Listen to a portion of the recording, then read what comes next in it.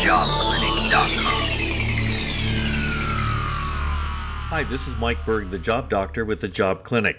Today we're going to talk about asking for or negotiating a raise. Asking for or negotiating a raise is one of the most awkward parts of a working life or job search, a process often Googled and agonized over with friends. Advice is often conflicting. Don't give your numbers first or always do. Start with a number you don't really expect to get or ask for nothing at all. Remember that pay is negotiable. Employers usually do not have one particular dollar amount in mind for a position. Instead, they typically have a range, for example, $40,000 to $50,000, within which they would be willing to negotiate. An employer's goal is usually to get the right employee for the least amount possible. After all, they're running a business and have to consider their bottom line. Their first offer is usually not the top dollar they're willing to pay. A frequent piece of advice enshrined in many business school texts on negotiation is to avoid giving a salary range because an opponent or manager will seize on that low end. Not only is that advice dead wrong, but done right, a range actually leads to better results than going on with one number, according to a recent study from researchers at Columbia University. It's not that people don't know how to throw out a range. More than half of people reported using a range at some point in their most recent negotiation. But there's a little advice on how to decide on the correct range to use or at what point in the negotiation to disclose it. The Columbia researchers had a hunch and their study bore it out that a specific ambitious range can actually be effective. They found that using a high number at the bottom of the range equivalent to the one you would have used as a single point offer and then a higher number as the top range is most effective. It refutes conventional wisdom that says people have selective attention and they tend to focus exclusively on the number most attractive to them. The researchers found that a range shapes expectations about an acceptable counteroffer. When there's a number explicitly identifies the lowest you'll go, people assume you're unlikely to take something below it. They don't necessarily make the same assumption with a single number. Second, there's a politeness effect. People are much less likely to go way below the number on a range because they feel like it would be insulting. This effect isn't nearly as strong with a single number offer.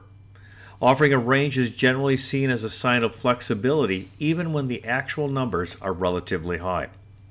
The researchers also conducted a series of 5 experiments, confirming that an ambitious range also led to better counteroffers, where starting with a single extremely high number had a negative effect of simply shutting down the negotiations.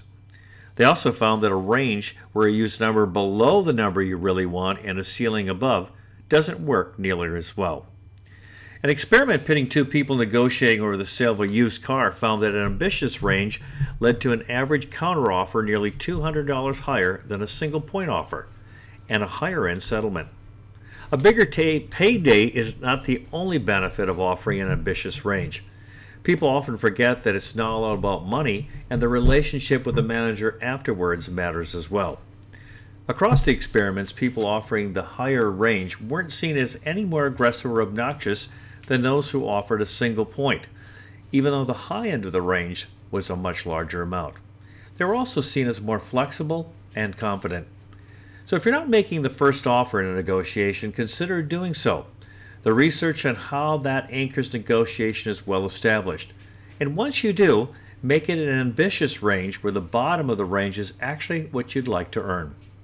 In our competitive economy, savvy negotiation skills are critical.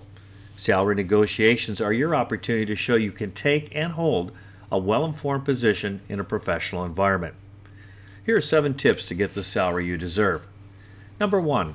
Don't name a figure until the employer has made it clear that you're the choice candidate. Having a salary discussion too early can distract both you and the employer from learning more about each other. Number 2. Avoid mentioning a figure first. If the discussion is going towards salary, try to get the employer to mention a number first. Number 3. Do your research. Try to find out what people in your field and in that particular organization earn. Resources can include current employees, online salary calculators, websites and directories of professional associations, government reports, and business and industry-specific trade magazines. Number 4, know your bottom line. What is the minimum salary you could accept? Before investing too much time and energy on landing the job, figure out if your needs can be met by the salary offered. Number 5, don't forget the benefits. The negotiation isn't finished until you've discussed fringe benefits like holidays, insurance, pensions. These job perks can add the equivalent of 15 to 28% to your salary. Number 6, be willing to walk away. It's easy to convince yourself there's only one dream job. The truth is that many of the most desirable aspects of work, great colleagues, flexible hours, and interesting work environments, can be found within a broad range of opportunities. If you feel pressure to accept conditions you won't want to live with in terms of the future, it's perfectly fine to withdraw from the interview process. And lastly, number 7, don't rush. At the end of the negotiation, you may feel pressured to commit. Take a day to consider your options and make a decision you're comfortable with. Salaries are the biggest expense for most businesses, so you need to carefully prepare for getting a raise or negotiating a raise. Never forget that chance favors the prepared mind.